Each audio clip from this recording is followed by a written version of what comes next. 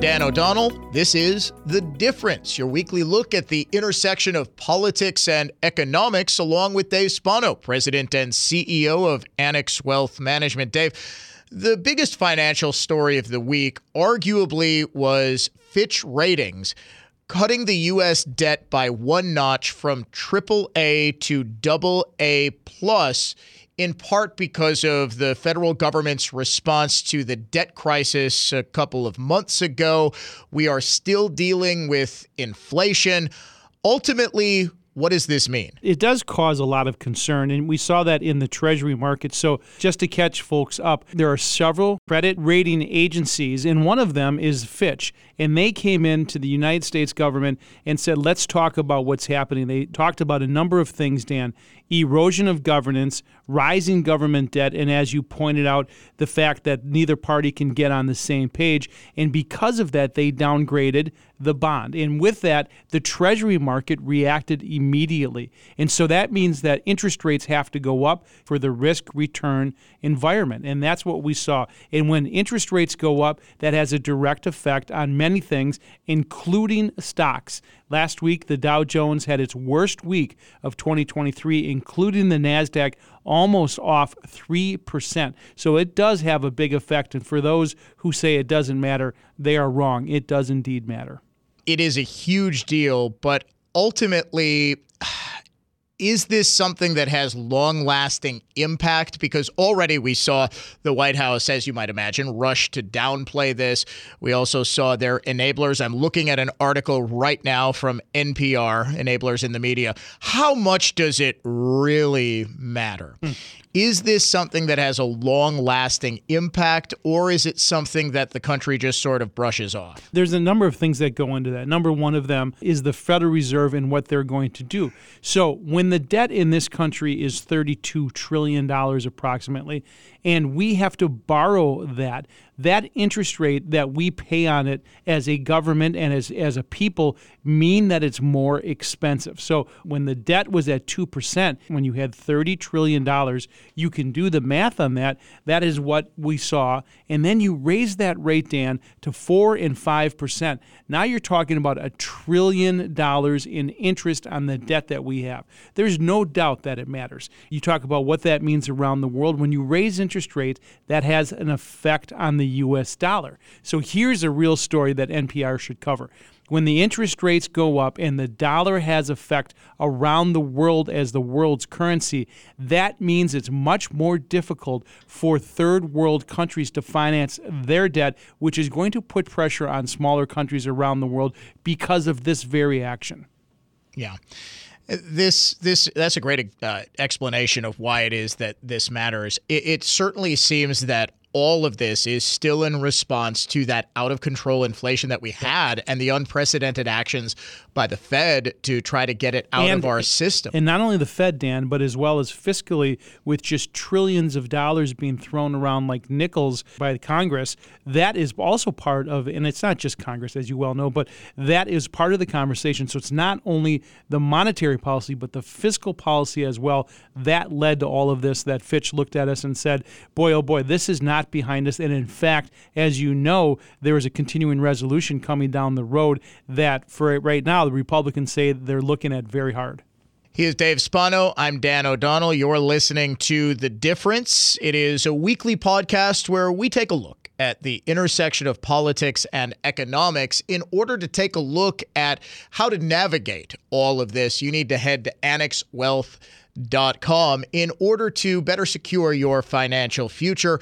You start with a free wealth metric, a review of your portfolio to know what you own, why you own it, annexwealth.com. I think the thing that surprised me over the past week, much more so than the downgrade by Fitch, was workers thinking that they need $1.8 million for retirement. This reported by Bloomberg, new survey of 1,000 people who have 401k plans. As costs rise, it's getting harder and harder to put money away, and people are now thinking, sort of paradoxically, they're going to need more and more money just to survive when they're not getting predictable income. Yeah, that's right. So Schwab came out with a survey, 1,000 plans, and this was the information that came out of it. $1.8 million is what the individuals in those plans thought they needed. And think about how people get to that. There's a rule of thumb, and it's a rule of thumb, that says you can have a 4% sustainable withdrawal rate. What does that mean? If you have $1 million, you can take 4% out, and it will last you 25 years. So 4% of $1 million is $40,000 a year. Obviously, people are saying, I need more than that. So let's just do, for rough math here, call it $2 million at 4%. That would be approximately $80,000 a year that has to come out of a portfolio. That's how people backed into that. That's sustainable withdrawal rate number. And right now we're looking and saying inflation costs are up. In my portfolio, there's volatility. I'm not sure where we're going from here, what the Federal Reserve is doing. All of this has effect on how people think about it. There's this theory called the wealth effect. And what that means is when I look at my 401k, when I look at the value of my house, how do I feel? And if they don't feel that they are in a good position, then they stop spending. And if they stop spending, as you know, 2/3 to 70% of this country's GDP comes from consumer spending. If they stop spending, and that's what this report suggested, then we could go into a slowing economy.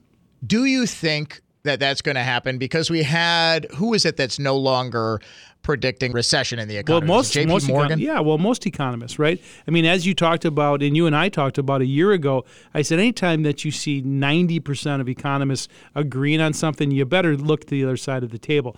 And that's exactly what we talked about. We said this is not a popular opinion, but maybe when 90% of these guys are saying we're going to have a recession and some even a deep recession, there's a likelihood that people are going to start reacting to that. And I'm not telling you right now that the recession has been canceled, and maybe it's just been postponed and not canceled. Yeah. We'll have to see, right? Because all of these rate hikes do have a lagging effect, and that means we may not see that until 2024, which would be shocking, Dan O'Donnell, if we get into a really slow economy right before election, because that would be the death knell for the sitting party.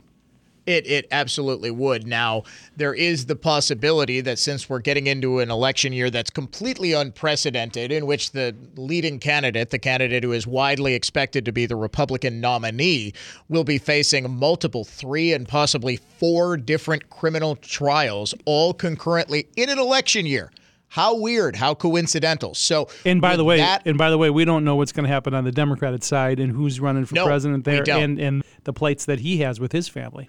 Yeah, President Biden obviously facing serious questions about public corruption from when he was vice president, potentially selling access through his son Hunter. House Oversight Committee, various whistleblowers are just providing damning evidence that this was quite possibly the biggest foreign bribery scheme in American political history, reaching the very highest levels of the American government. So, you know, Dan, I remember when you were playing and talking about that piece when Biden went over and talked about throwing out the prosecutor, Victor Shokin. Yeah, they were throwing out the prosecutor. I mean, you played that over and over again, and guess what's now making its rounds again? That very piece that you called out. It's amazing that, and this is because of an FBI document that wasn't classified, but the FBI was just sort of holding that one of their very trusted confidential sources actually told them that, hey, the CEO of Burisma told him that he paid a total of $10 million in bribes, $5 million to Biden, $5 million to Hunter Biden, in order for Joe to put pressure on the Ukrainian government to fire that prosecutor.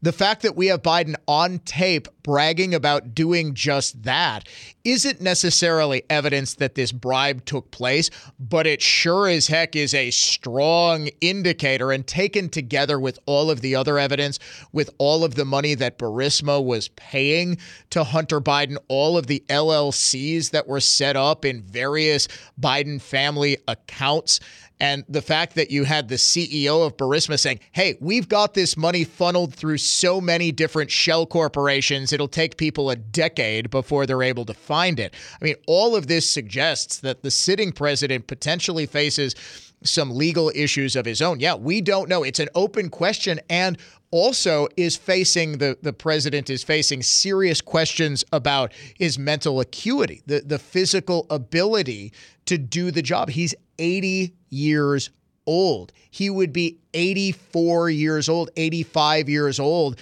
at the end of his next term were he to be reelected. I mean, this is unprecedented in itself. And now you can see why people are concerned and why they think they need to save more, because all of this uncertainty that is out there, and people are looking at their 401k plans. And part of this Schwab survey that you talked about said that 73% of those participants want financial advice. And these aren't people who are running away and trying to do this themselves and perhaps making mistakes. They're saying, I need a full-scale fee-only fiduciary to help us through this. So this survey was really enlightening. Yeah. And 1.8 million, I'm sure that certainly got your blood pressure going. Oh, yeah, absolutely. And I mean, I am what would be considered a high income earner. My wife and I are very blessed to be financially secure. But you take a look at that number. We've got 3 children, all of whom presumably are going to be going to college. We have got, living expenses, and we take a look at the price of everything. I just bought a new car a couple of months ago, and the price for that was far more than it would have been just a couple of years ago. I'm taking a look at the price of everything. And remember, as inflation goes down, prices don't. That is, in fact, happening in China. And that's another concern. We're seeing, I think, the slow motion collapse of the Chinese economy, Dave. Yeah, and we're going to see that this week. There will be an inflation report that comes out of China, and many are suggesting that it's going to be deflationary. In other words, prices are declining, and that is a death spiral for an economy. They really don't want a deflationary environment, so the Chinese are probably going to have to step in and try to help that. Why that matters to us here in the United States is because they're our biggest trading partner, we can import deflation and inflation. And as we talked about, if that happens, that might slow down the Federal Reserve's action, could slow down what happens. But we believe that interest rates are going to stay higher for longer than most people expect as they try to slow things down, because there is embedded parts of the inflation in 2 very important pieces. One is wage inflation. The second is real estate prices, what's called rental equivalency. Those 2 pieces have remained higher. So all of this suggests that there will be volatility, not only starting now, but probably through the election of next November. So, we were throwing darts at the board and it was working out for you the first 6 months of the year. That may not be the case over the next year.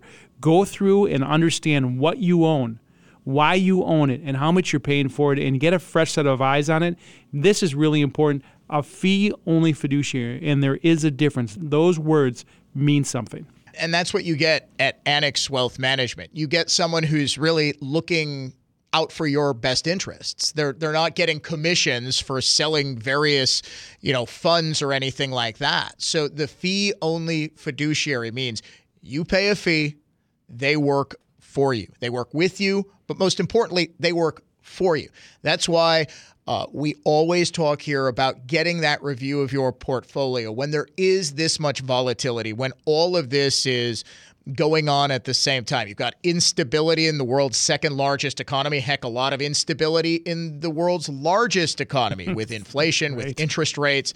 When you've got instability in the extreme in the American political system, it really is the time to get that checkup so you can, even if you don't necessarily need $1.8 million to retire, you need a number that will allow you to live in comfort after your working days are done. And that's why you need to head to annexwealth.com.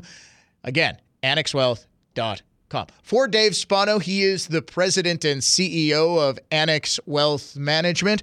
Always enjoy talking about the intersection of politics and economics. I'm Dan O'Donnell. You've been listening to The Difference.